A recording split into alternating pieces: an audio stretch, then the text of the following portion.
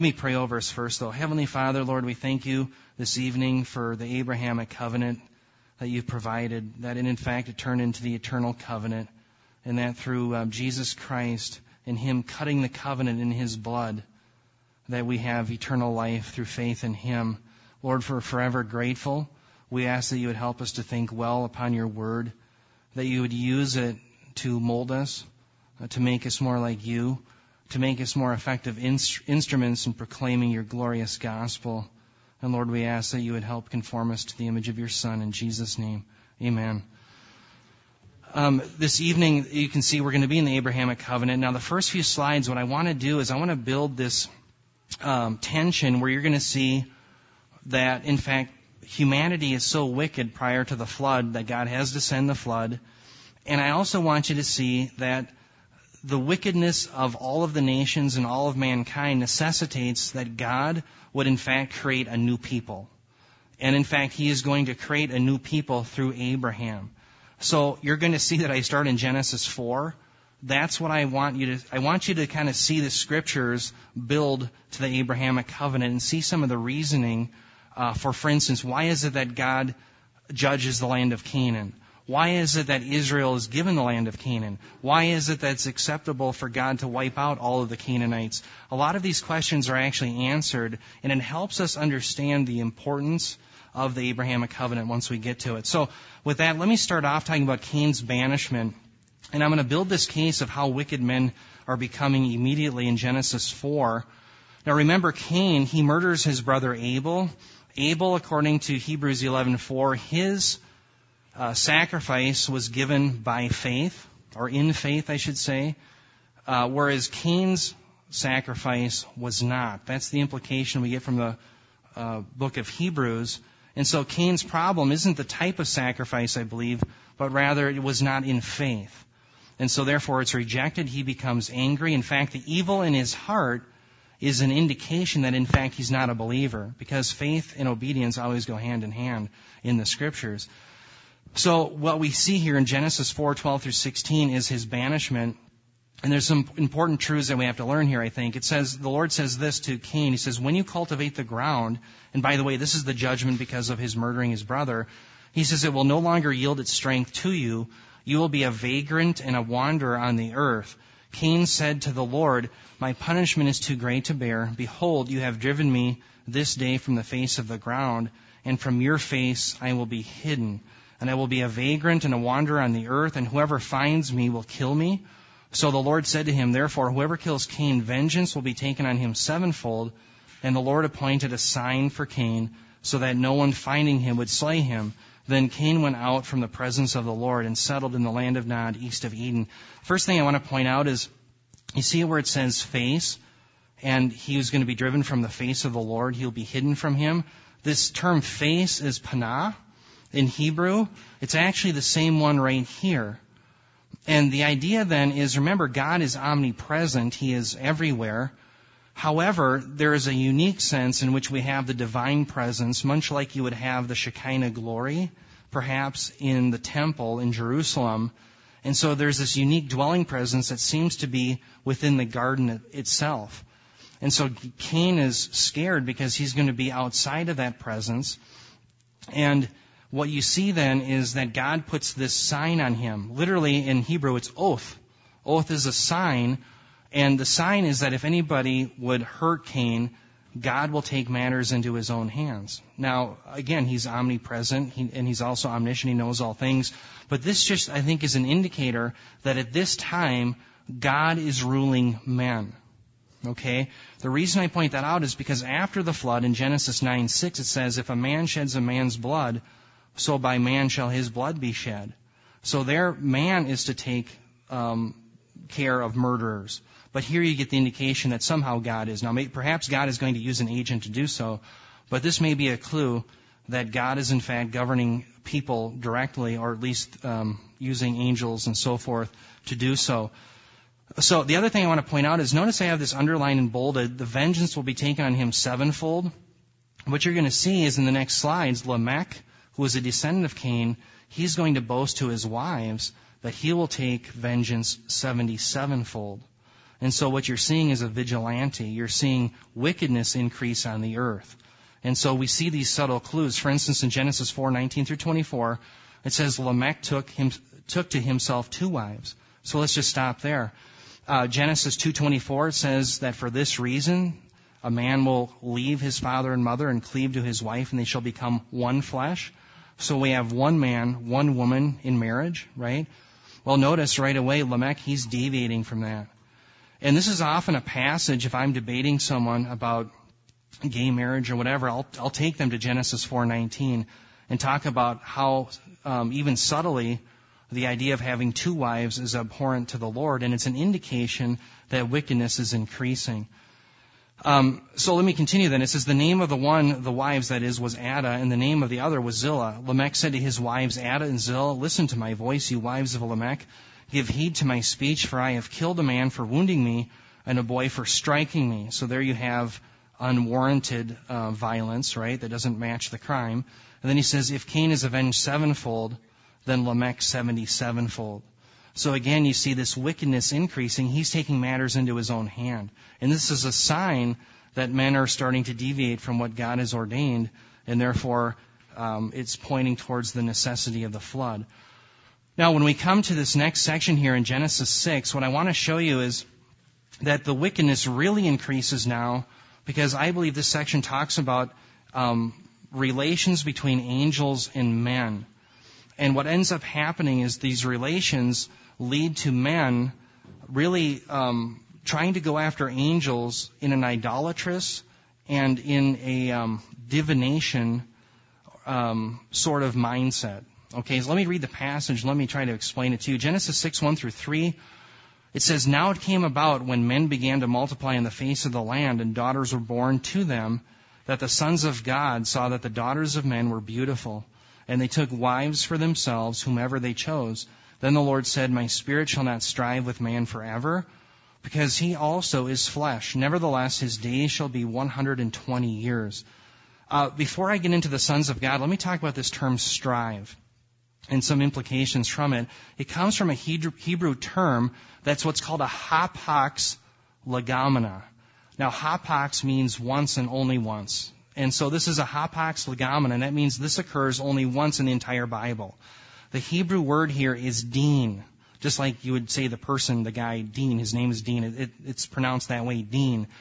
The debate that scholars have, because it's only used once, you have nothing else to compare it to, there's a word that has the same consonants, but it's vowel pointed differently, don. Okay? The debate is, should we translate this term strive, remain, or perhaps govern?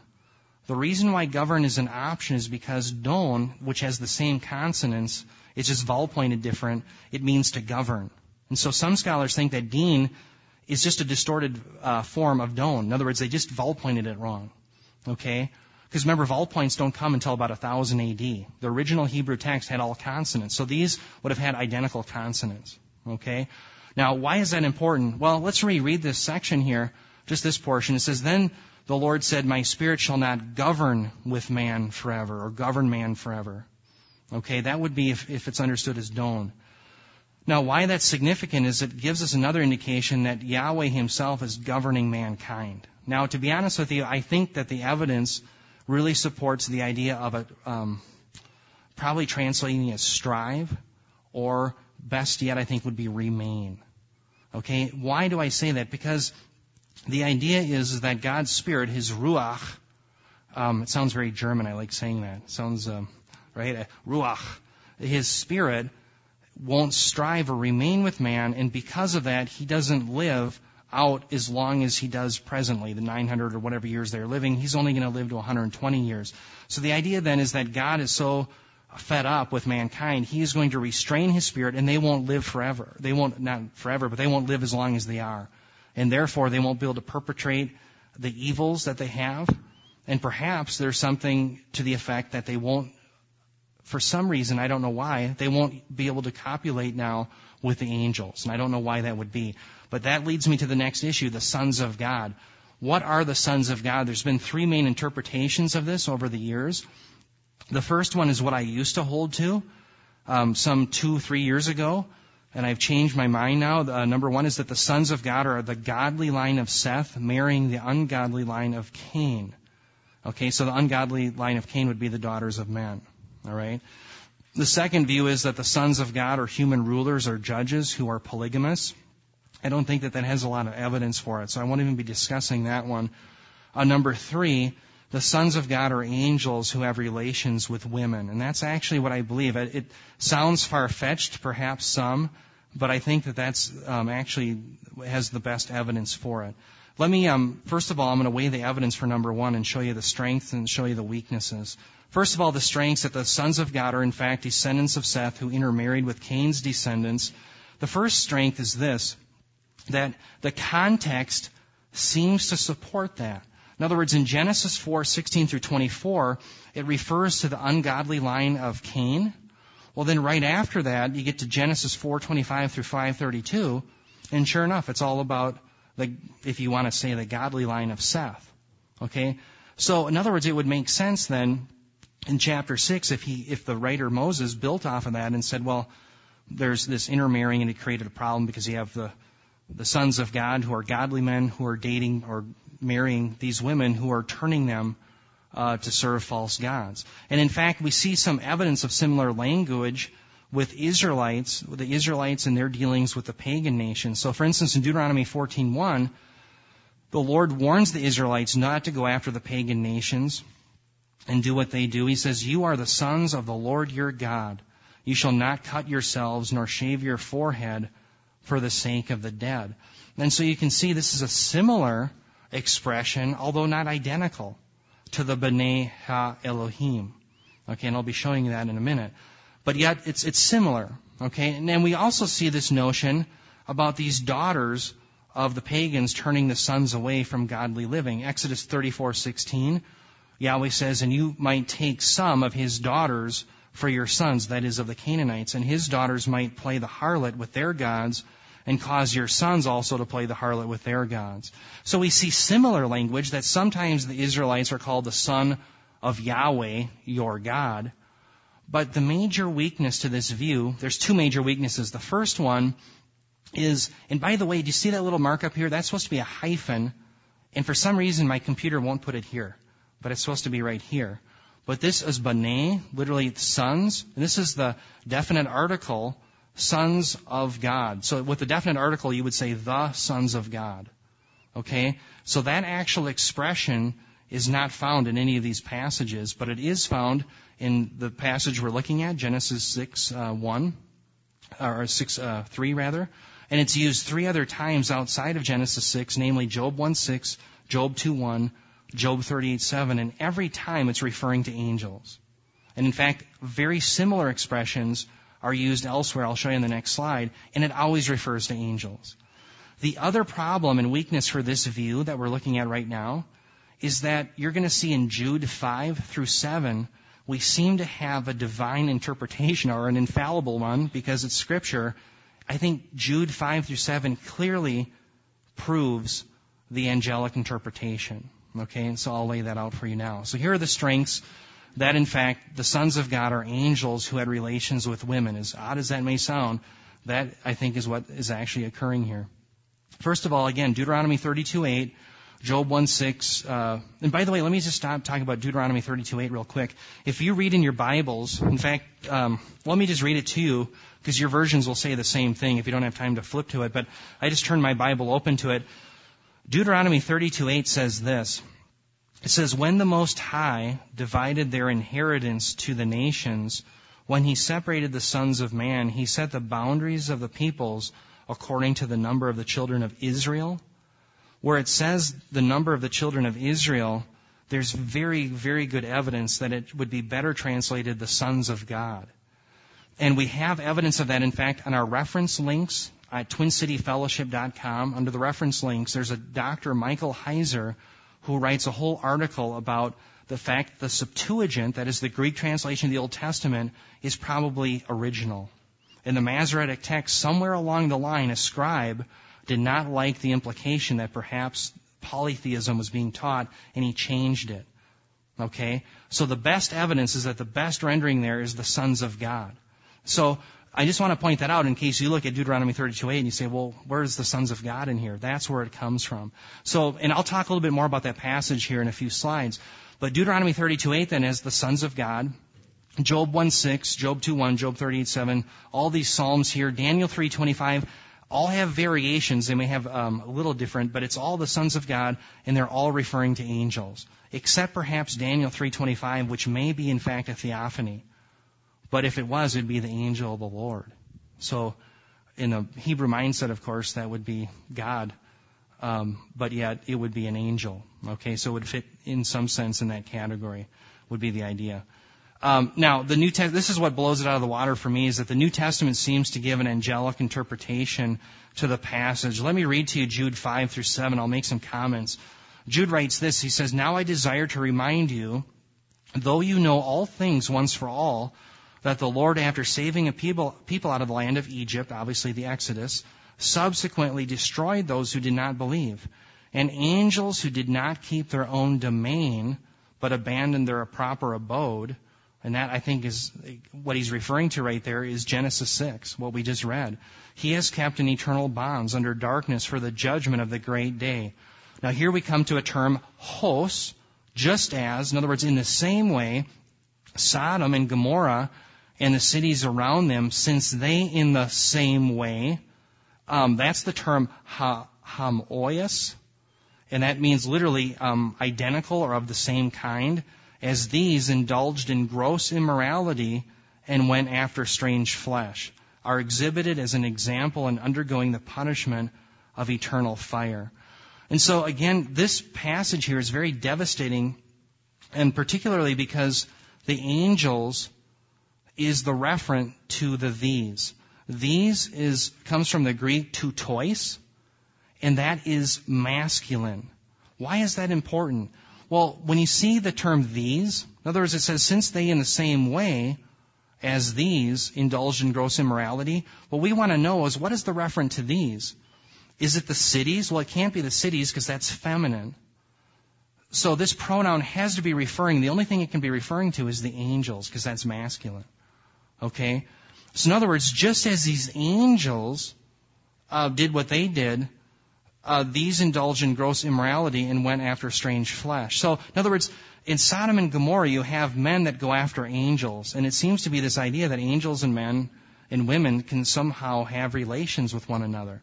In the same way, these people were going, having wicked relations, and the same thing applies to the angels in Genesis 6. And so I think we have an infallible interpretation that Genesis 6 is about angels having relations with women.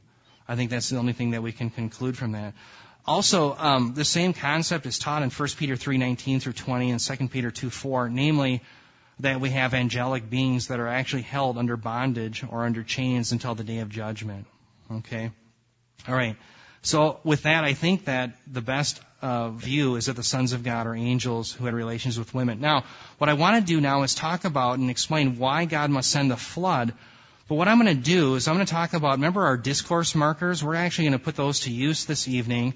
And what I want to do is use them to decide, where does Genesis 6:4-5 fit in?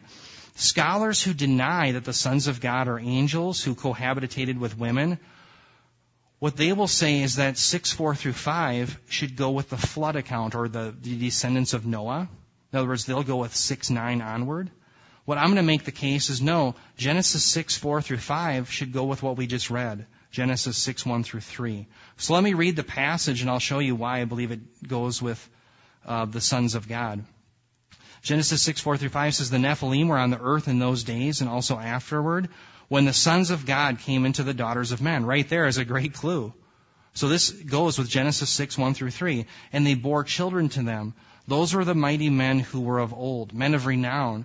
Then the Lord saw that the wickedness of man was great on the earth, and that every intent of the thoughts of his heart was only evil continually." Okay? Now, why does it matter if this goes with 6:1-3 or if it goes with the descendants of Noah starting in 6:9? Because the following verses, notice what it says in Genesis 6:6-7. It says, "And the Lord was sorry that he had made man on earth. So the Lord said, I will destroy man whom I have created." There's something about the wickedness and notice it says here, it's a very important point, it says that every intent of the thoughts of his heart, that is man, was only evil continually. You and I believe as evangelicals the doctrine of total depravity. That means every aspect of a man or a woman is affected by sin, but we don't accept utter depravity. Utter depravity means that people are absolutely as wicked as possible, and that's all they do is sin at all times. What's interesting is it seems to me, perhaps at this time, they're to a point where they're wicked continuously. That's what it says. Okay? So there's something about these people going after these sons of God and the sons of God going after them, that is the angels, where instead of worshiping Yahweh, they are so into idolatry, so into divination, that they are completely given over to wickedness. And so that the only result then is that God must wipe them out with a flood, and therefore it necessitates that He must eventually create a new humanity who's going to be different. And so the evidence that 6:4 through 5 goes with the sons of God, first of all, the context, but remember our structure, discourse markers. Remember the asyndetic clauses that we talked about? That's where you don't have a vav. What's interesting is in Genesis 5:2, you have an asyndetic clause, and that's the genealogy of Adam, and it goes all the way to 6:3. And you have vavs that carry it forward. And they did this, and so begot so-and-so. Well, when you come to this passage right here, notice there's no and. There's an asyndetic clause. So remember, what are our options? Well, when you come to an asyndetic clause, it's either starting a brand new section, right?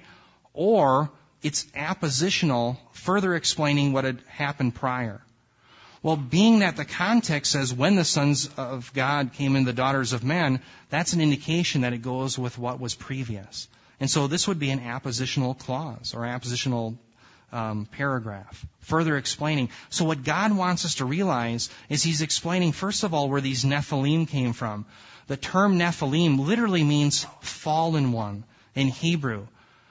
The Septuagint, however, translates in Numbers 13:33 this term Nephilim as a giant. Okay?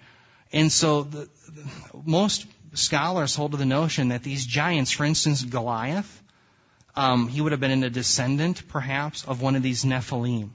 Okay? So you have this superior, I hate to use the term, but it's a bastard race between angels and humans, and they do perverse and evil and wicked, so much so that God wants to wipe them out from the land of Canaan. And so I think this is perhaps answering where the Nephilim came from and why it is that God has no alternative but to destroy them. And so therefore it goes with 6:1 through 3. Okay? Now let's move on. Let me give you a summary slide. And what I want to do with the summary slide is I want to show you how God's governing and show you how it points to the need for Abraham, the Messiah, and a new people that He'll eventually reign with Christ, even in the millennial kingdom. Pre-flood, how does God rule? Well, He rules directly. We have evidence of this. Genesis 3:8. Adam and Eve heard the sound of the Lord in the cool of the day, didn't they? Okay, they heard Him. Now, in what sense did they hear it? I don't know. But it seems that it's more direct than you and I have today. This isn't having something in your heart. They're actually hearing something. Walking in the garden. In fact, the cool of the garden is, in fact, better rendered as wind. Okay, certainly not teaching any pantheism or panentheism, but the idea is that they actually have contact with God. Genesis 3:24, you have this cherubim who's actually an angel with a flaming sword, and he keeps men and women from getting access to the tree of the knowledge of good, the tree of life, so they can't have eternal life and separation from God eternally. So perhaps that was tangible. Perhaps these people could actually see that. Genesis 4:15, Cain has a mark of Yahweh for protection. So who's protecting Cain? Who's governing and making sure that nothing happens to him? Yahweh Himself seems to be. Genesis 4:16, Cain went out from the presence, again, the face of Yahweh, indicating that he went out from this divine presence, sort of a theophany like you would have in the temple. So then what happens is in Genesis 6, we have this angelic cohabitation. God says, my spirit shall not remain. I think is the best way of understanding it, with man forever. His days shall be 120 years. And so the flood comes. and he wipes out everybody except Noah's family. Now, after the flood, it's very interesting because now God rules through men. Genesis 9:6, it says, if a man sheds a man's blood, so by man shall his blood be shed. And so now it changes. God will no longer directly rule them. He uses mediators in a sense.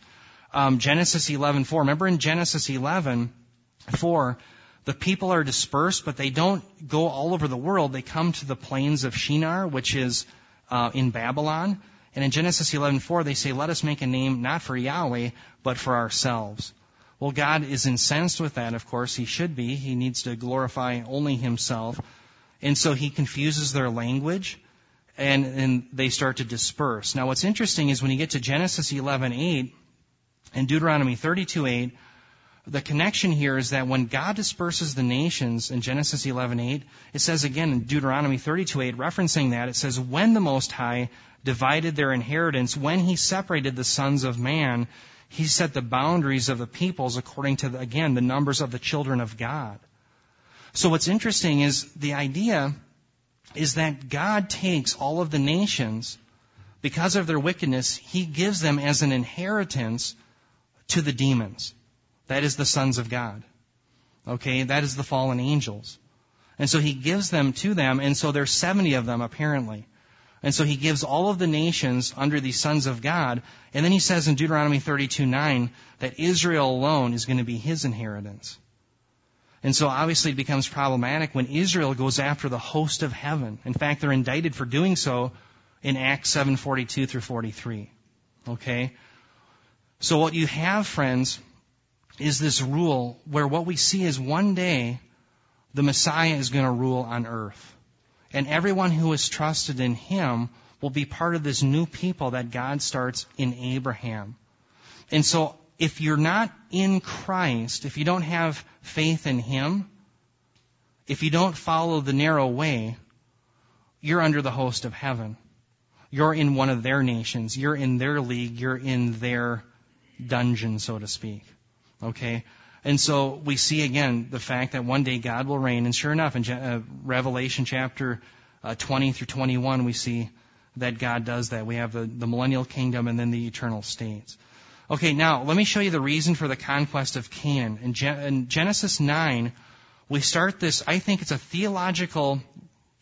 God is giving us the theological reason why Canaan is going to be judged, so that every man, woman, and child should be killed, and that Israel is given that land, and more preferably, the Messiah is given that land forever.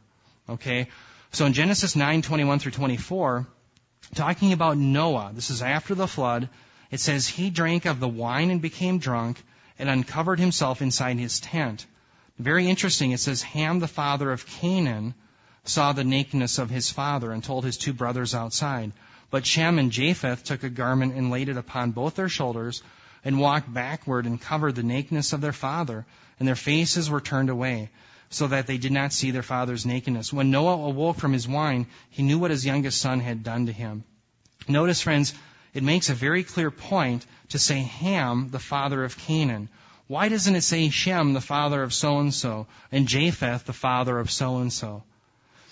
There's a point to that.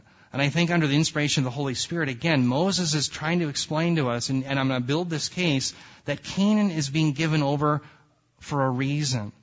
And if you dig into the scriptures, what's interesting is the people that inhabited the land of Canaan, they went after the host of heaven in such an egregious fashion that not only did they fall into the same sexual sin that Ham did, but they became so vile that they actually sacrificed their own children to Moloch. Okay, this wicked god of the Baal cult. And the sacrificing of the children was so that they may prosper. And I think about the parallels today in America and around the world where people, they don't call it Baal, they don't call it Asherah, they won't call it Moloch, but they're sacrificing their children too to the gods of prosperity. Why? Because they're serving the host of heaven. It's the same battle, it just has different names. That's all. They sacrifice their children. Why? Because they're under the demons. And so the only way not to be under the demons is to believe the gospel, to be regenerate, to have the Holy Spirit so that you think differently. right? So that you understand that little babies have worth, that they're human, right?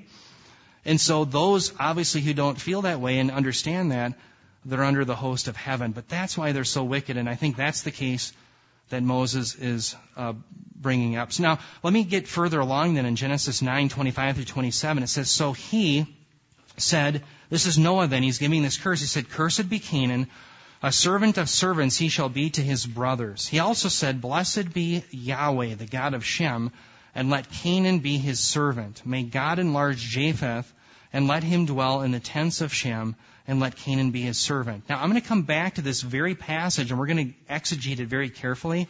But let me ask a question I think that needs to be answered. Why curse Canaan?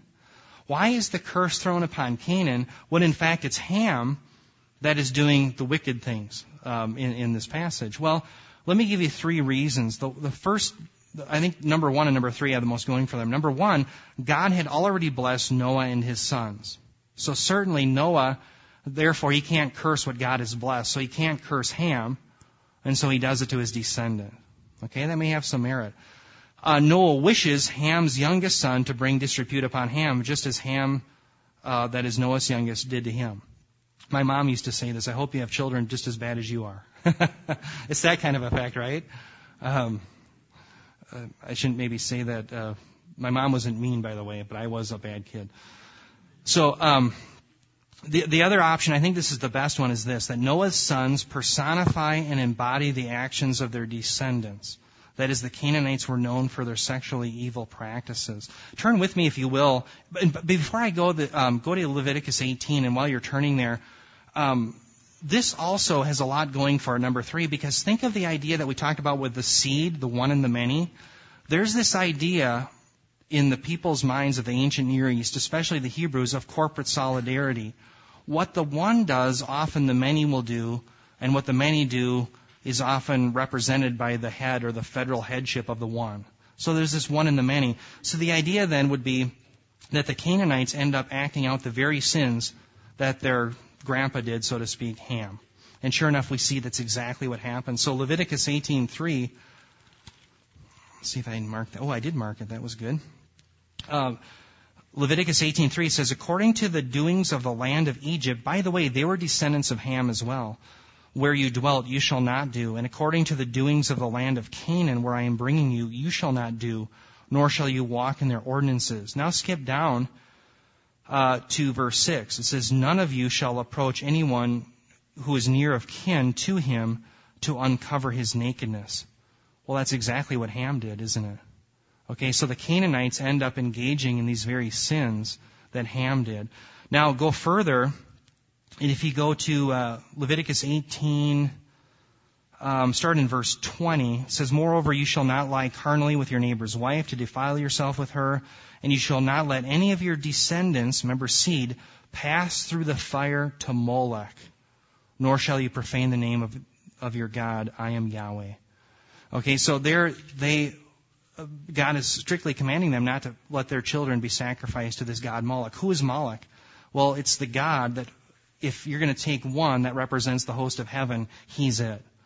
Okay? And the Canaanites were worshiping. Why?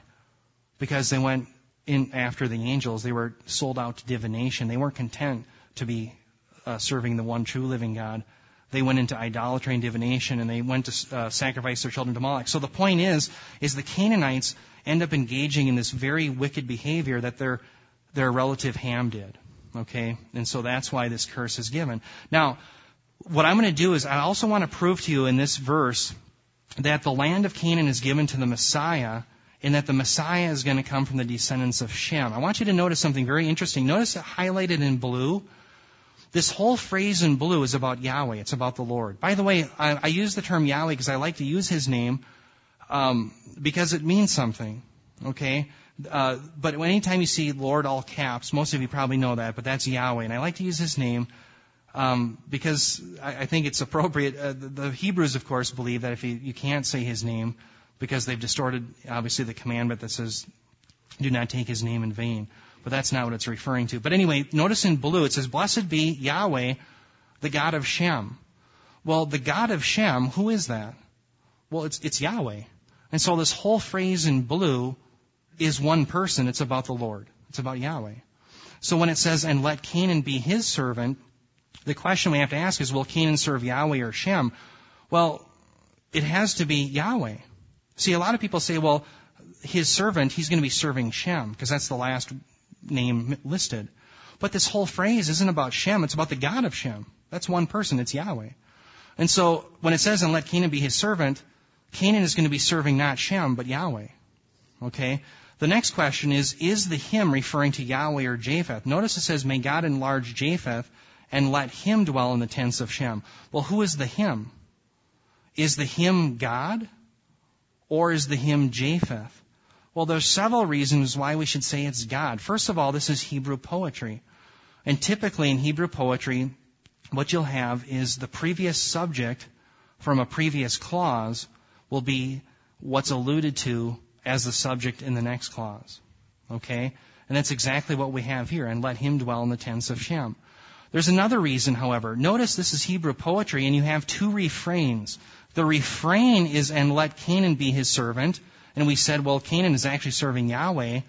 Therefore, it's very likely that this last refrain, where it says, and let Canaan be his servant, Canaan is also serving Yahweh there. It has the same meaning. Are you with me? Okay? So the him is probably Yahweh. So when it says, may God enlarge Japheth and let him dwell in the tents of Shem, the him is God. God will one day dwell in the tents of Shem. Further proof of this is by asking the question, how is Shem blessed? Notice Japheth is blessed, right? It says, may God enlarge Japheth. But notice it would go on to say, and let him, if this him is Japheth, then Japheth is dwelling in the tents of Shem. And that's not a blessing, it's a curse. Why is it a curse? Well, because it would be a symbol of the posterity of Shem being diminished and Japheth overtaking him. And so, again, Japheth dwelling in Shem's tents would not be a blessing on Shem at all. So now you have Japheth being blessed and not Shem. But Shem would be blessed if, in fact, God ends up dwelling with him. And I think that's exactly what's being stated here. Yahweh will dwell in the tents of Shem, and Canaan will be his servant. That's what's being stated. In fact, this term, va-yishkon, this last part, this is, by the way, we have a vav here. This would be an and this is yiktol, so it would be and he will, so it's more than likely future tense. But notice where it starts with this, looks like a menorah almost, like a three-prong deal. That is shekan in its original form, and that sounds like Shekinah, doesn't it? That's where you get the dwelling presence of God, Shekinah, the Shekinah glory. That's the same term, okay? So he's going to be dwelling in the tents of Shem. So the point of this whole thing is that Canaan is going to be the servant of Yahweh. And you're going to see when we get to Genesis 12, that is why who owns the land of Israel? Yes, the Israelites, but first and foremost, it's Yahweh himself. It's the Messiah. And so when somebody messes with the land, who are they messing with? They're not just messing with the Israelites, they're messing with Jesus, they're messing with the Messiah. So in Genesis 12, we come then to God's new people.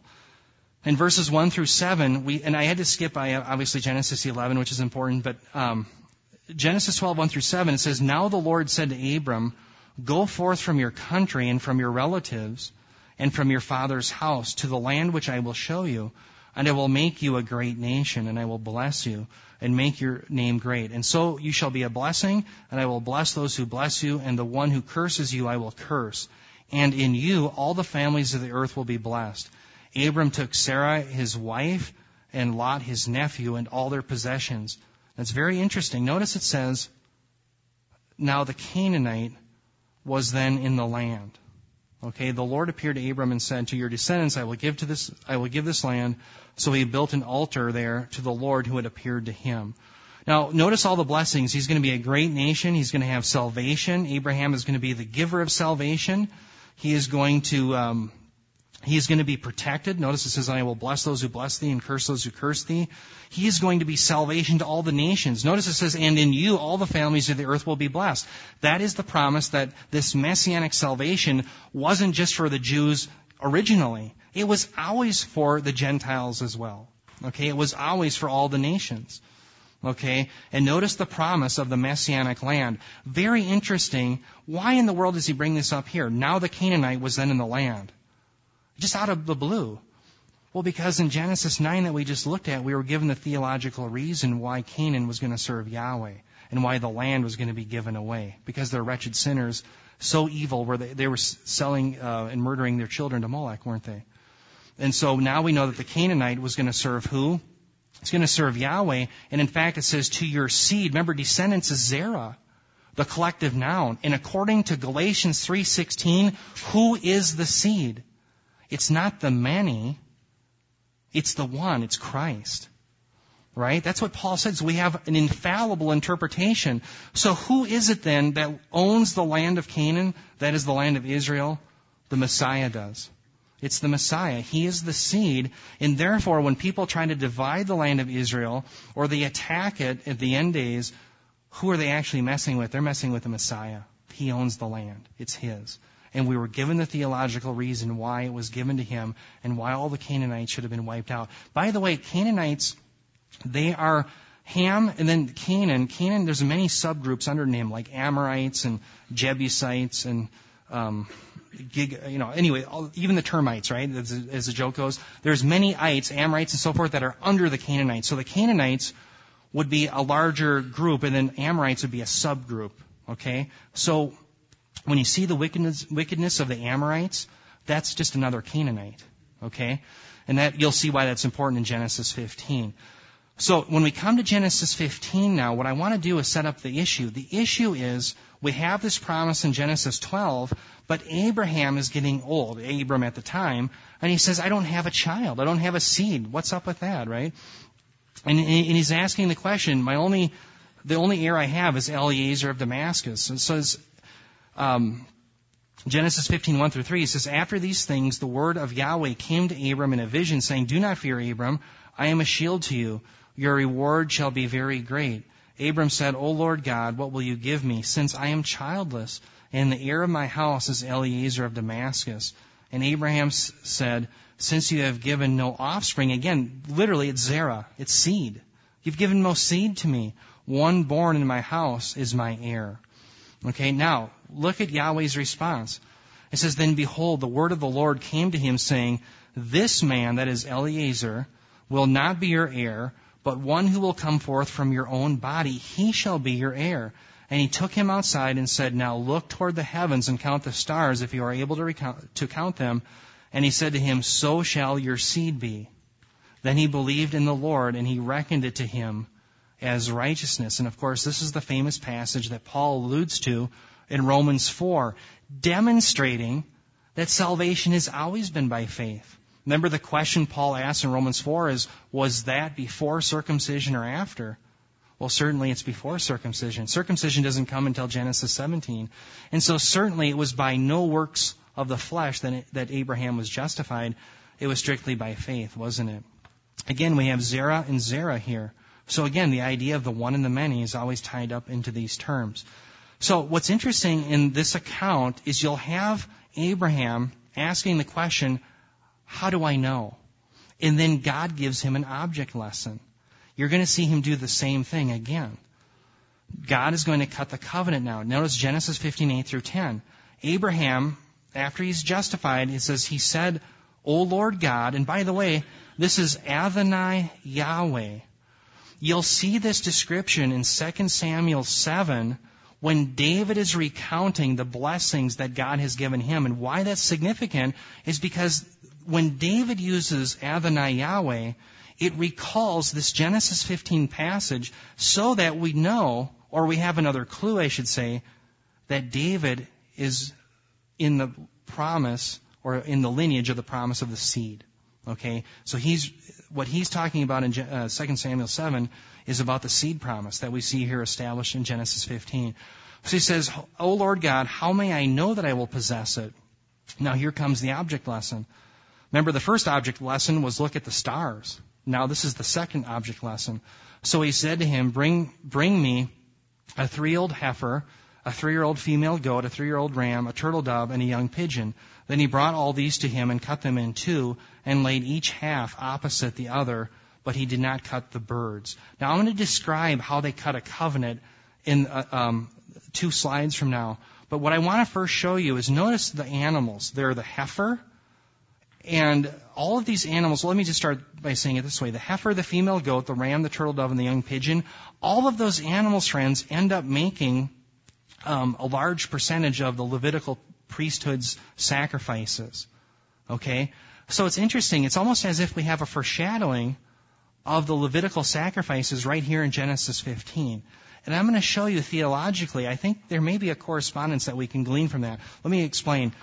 Notice you have a heifer. Now, what in the world is the heifer used for? Well, a red heifer is used in Numbers 19, 1 through 10, to clean those who are defiled. If they come into contact with a dead body, they will have, what the priest would do is they would take water and they would mix it, and I forget what all is in it, if there was blood involved, but they would have the ashes of the red heifer, and they would make this concoction that they would have to make someone clean who had come in contact with a dead body. Otherwise, they would defile the whole tabernacle of God.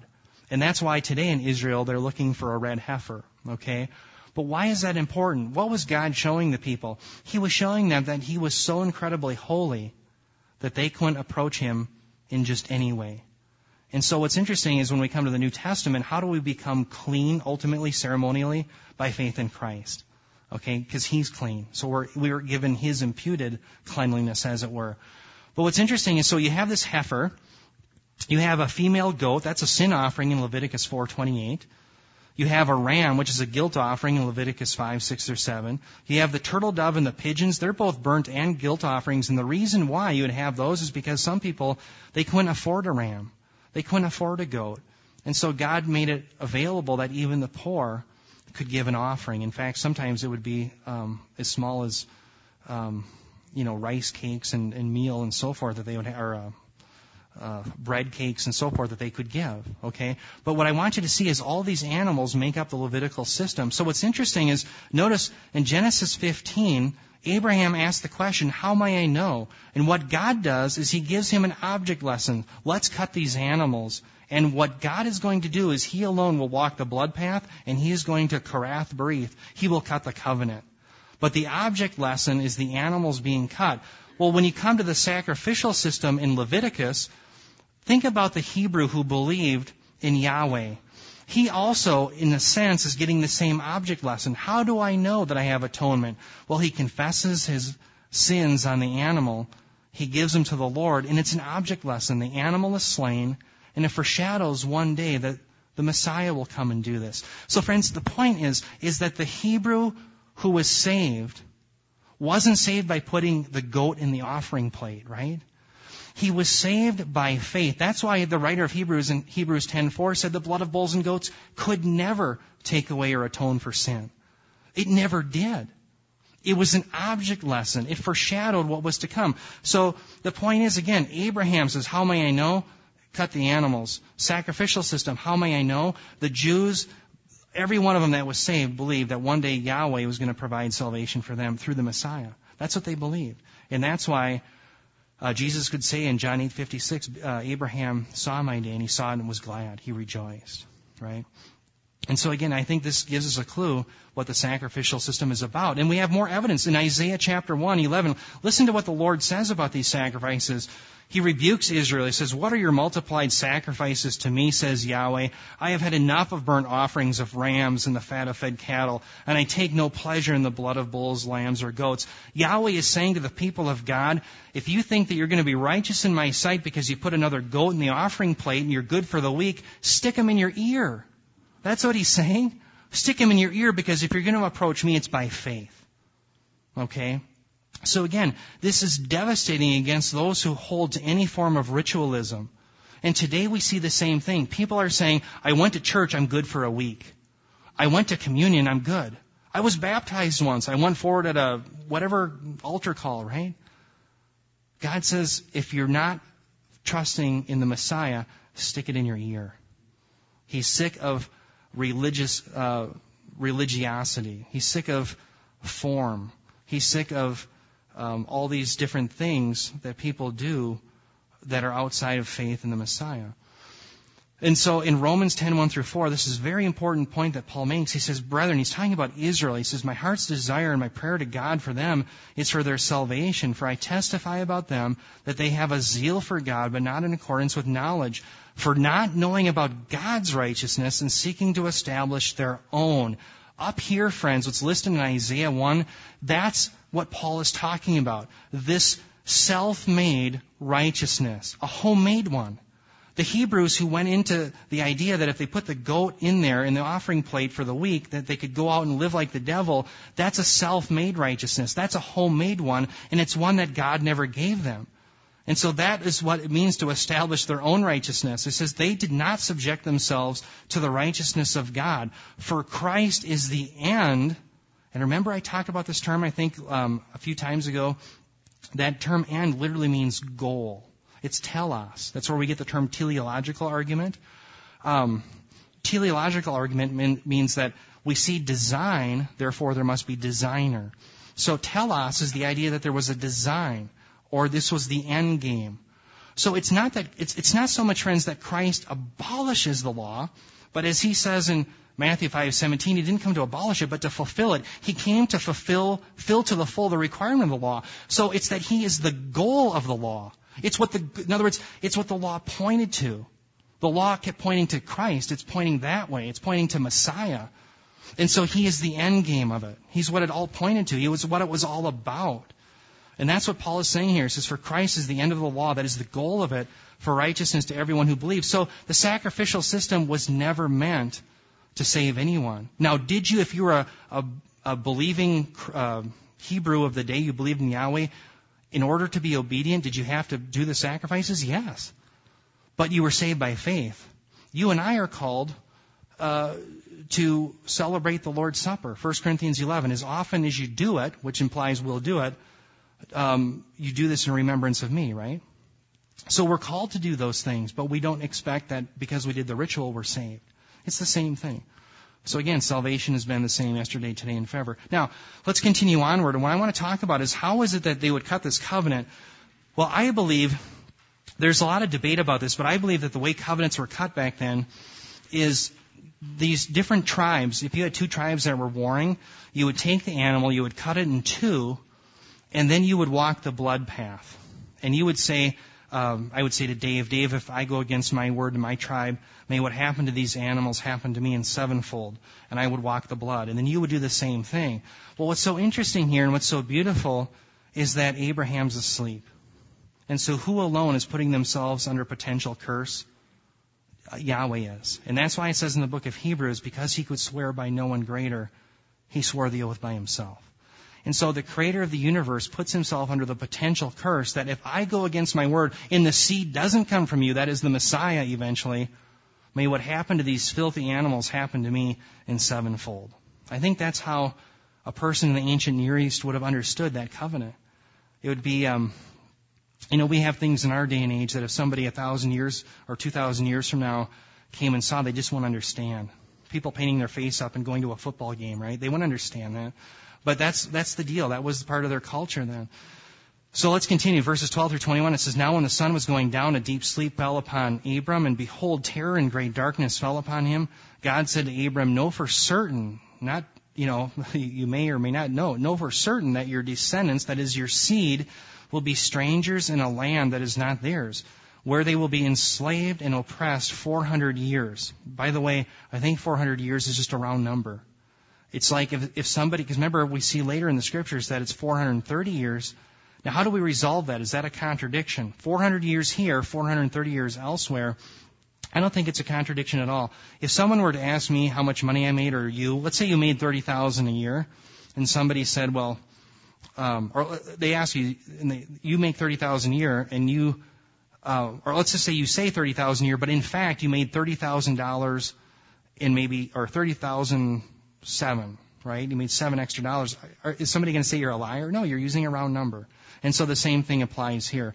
God uses phenomenological language, and he uses language that refers to round numbers at times. Okay?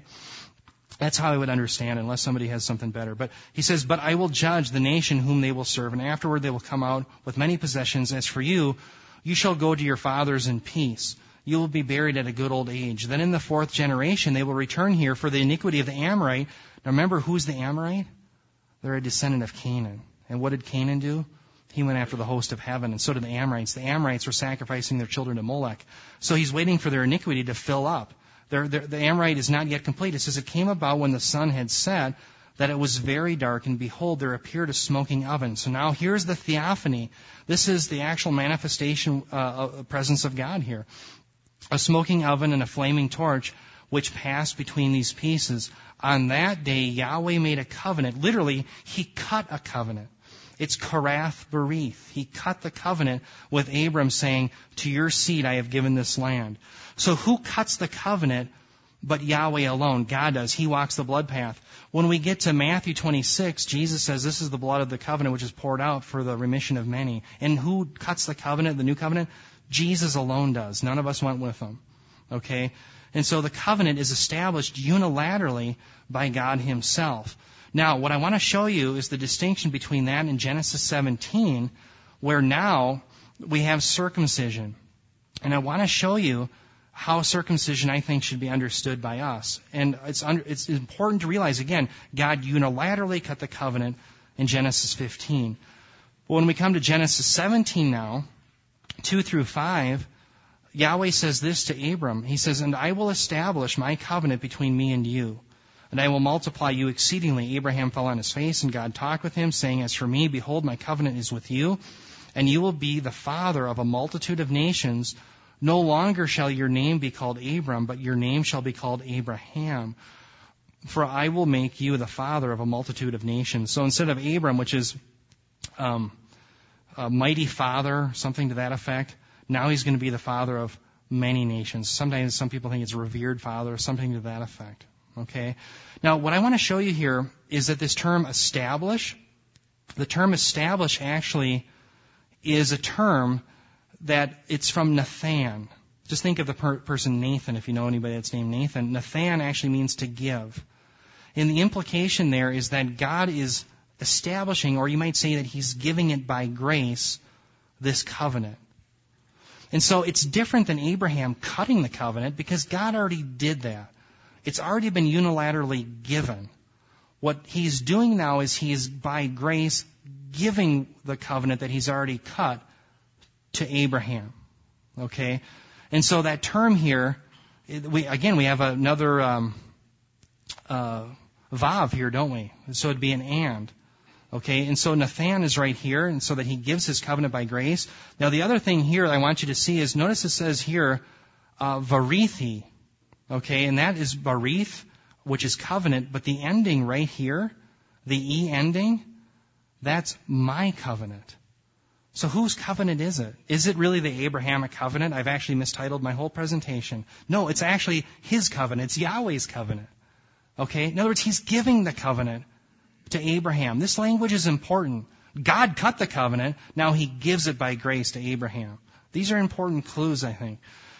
Genesis 15:18. Notice the difference. Here, karath, which means cut, bayom, in that day, this is that. So it's in that day, Yahweh, this is the term, by the way, that's Yahweh's name right there. And in fact, if you read it in the Masoretic text, in the Hebrew text, they have something called what is written, what is read. Okay? So they would never say that. They actually have Adonai every time Yahweh's there. Okay? But that's actually Yahweh's name. Okay? So it's Yahweh cuts with Abraham the covenant. Okay? So the point is that God cuts the covenant in Genesis 15, but now he's giving it by grace to Abraham. Okay? He's establishing it with him. So what does Abraham do? Then Abraham is cutting the symbol of the covenant. Genesis 17:2, 7 and 11, the Lord continues. He says, I will establish, again, Nathan, giving it by grace, my covenant between me and you. And I will multiply you exceedingly. I will, Nathan, my covenant between me and you, and your seed after you throughout their generations, for an everlasting covenant. How long is everlasting? Well, that's forever.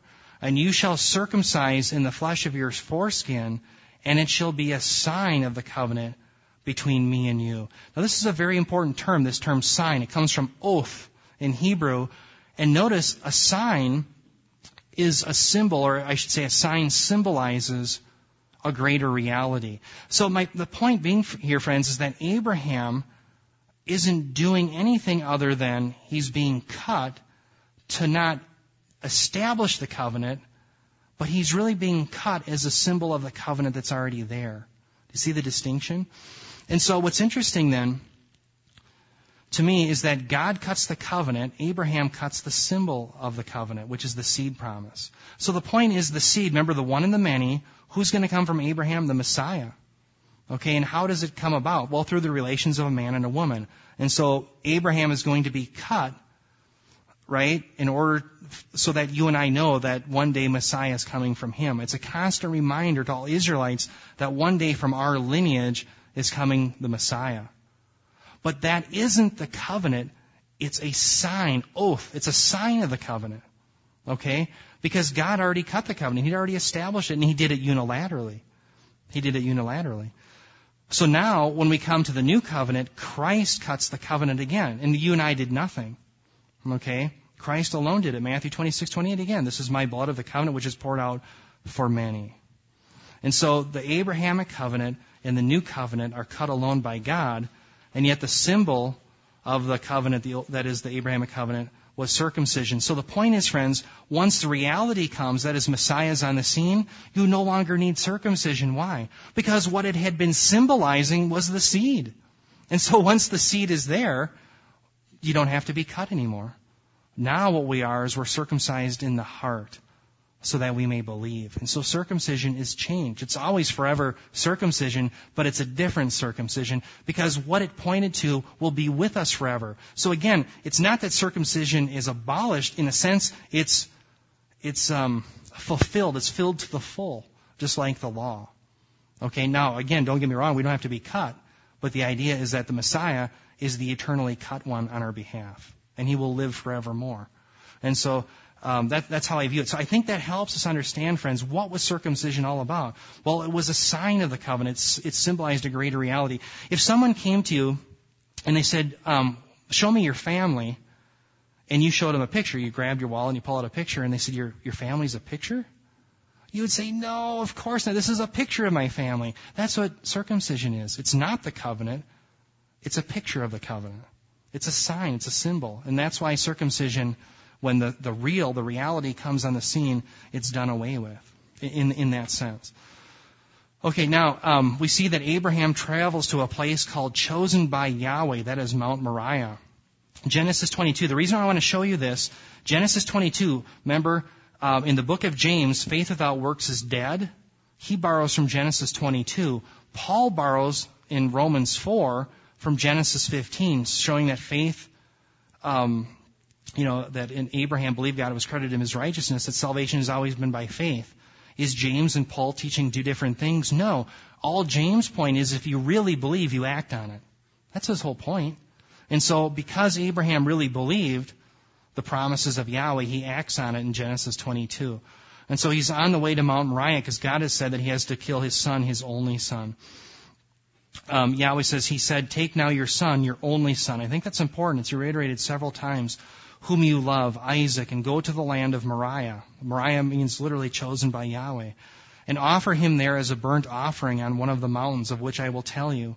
So Abraham rose early in the morning and saddled his donkey and took two of his young men with him and Isaac his son. And he split wood for the burnt offering and arose and went to the place of which God had told him. Genesis 22, 4 through 5. It says, notice, on the third day, so Abraham here had been traveling for 3 days, obviously. So in his mind, because the living God had told him to kill his son in his mind has been dead for 3 days, isn't he? So it says, Abraham raised his eyes and saw the place from a distance. Abraham said to his young men, stay here with the donkey, and the lad will go over there, and we will worship and return to you. Now notice this term, we. It's a third person common plural pronoun in Hebrew. And this is indication, I believe, of the belief in the resurrection. Okay, remember in Hebrews 11:19, I'll show you that passage at the very end. It says that Abraham even believed in the resurrection. And you say, where in the world do you have evidence in the Old Testament that Abraham believed in the resurrection? Well, I think we see it here. We're going to go over in sacrifice. And what's going to happen when they sacrifice? Well, Isaac, he's done, right? Okay? But he says, we will worship and return to you. That plural pronoun is significant because Abraham's saying, we're both coming back. And so the writer of Hebrews picks up on that and says he even believes in the resurrection. So you and I believe in the resurrection? Well, so did Abraham. Okay, that's the idea. Genesis 22:6-8, it says, Abraham took the wood of the burnt offering and laid it on Isaac his son. I'll never forget Ryan Habanaugh pointing out that who else had wood on their back. Maybe most of you know, but isn't that interesting? Now, who else has wood? Well, Christ went up with wood on his back, and so does Isaac, doesn't he? It says, and he took in his hand the fire and the knife. So the two of them walked on together. Isaac spoke to Abraham, his father, and said, my father. And he said, here I am, my son. And he said, behold, the fire and the wood, but where is the lamb? Now remember the term lamb. Keep that in your mind. For the burnt offering. Abraham said, God will provide for himself the lamb for the burnt offering, my son. So the two of them walked on together. The term lamb comes from seh. That's all you'd say, just seh.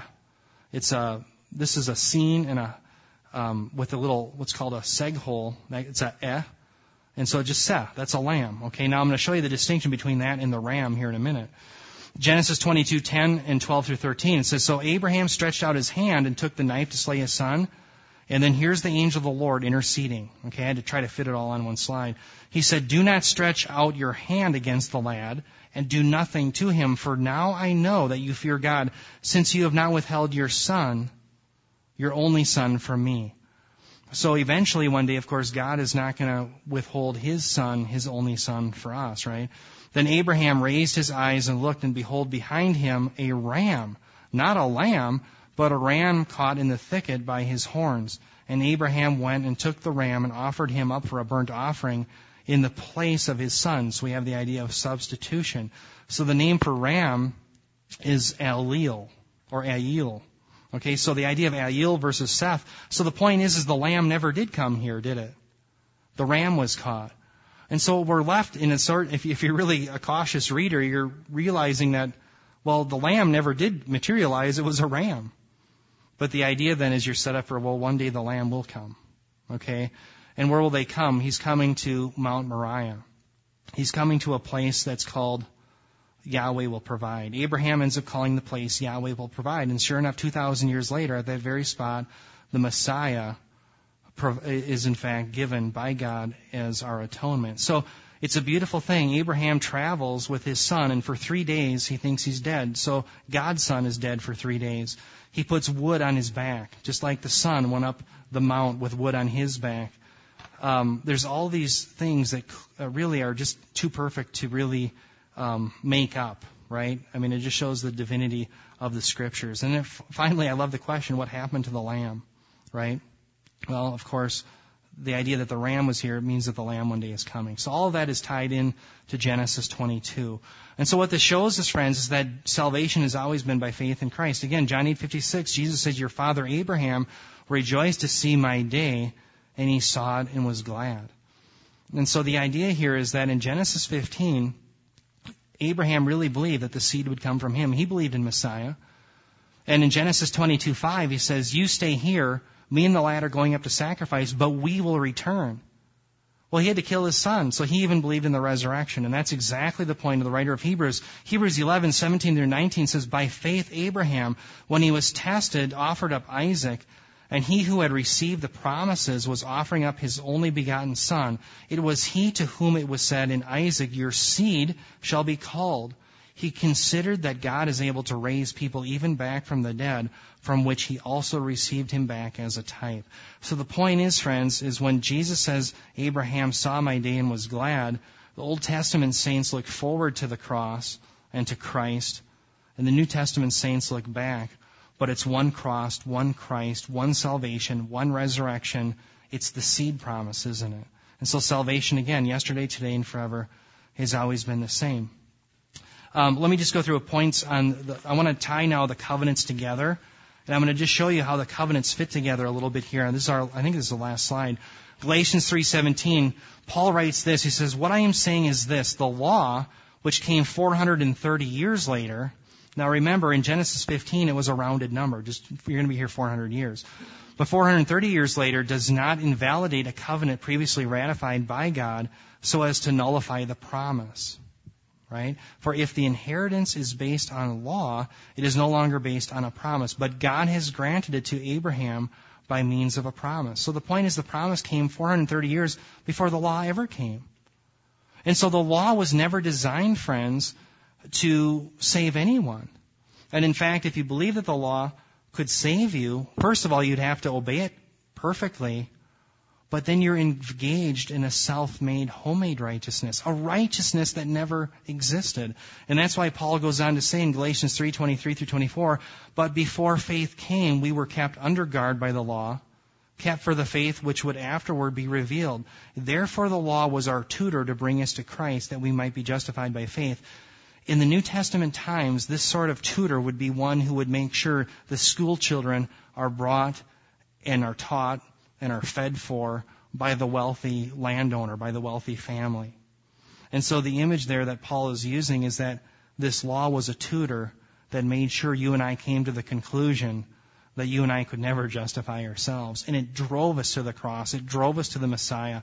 And so Paul is saying, therefore, that the law was never salvation. It never was used in that way. It was always used as a tutor.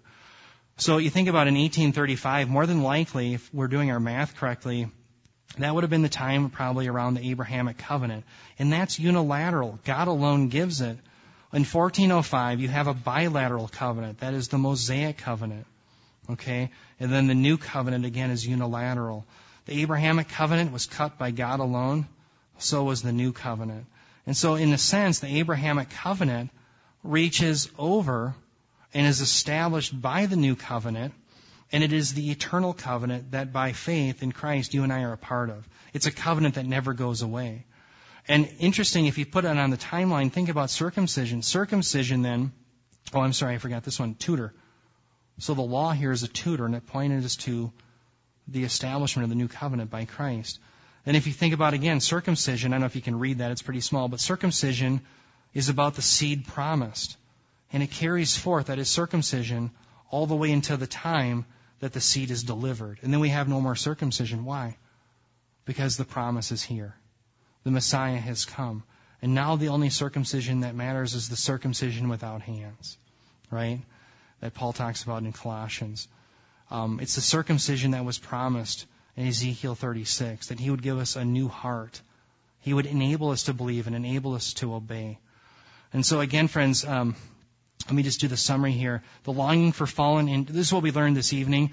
The longing for fallen angelic relations helps explain the utter depravity of man and the need for the flood. Okay, now we have total depravity. Again, I don't know if, maybe I'm pressing it too far, but it's interesting that they did evil all the time. Not even wicked sinners do that now.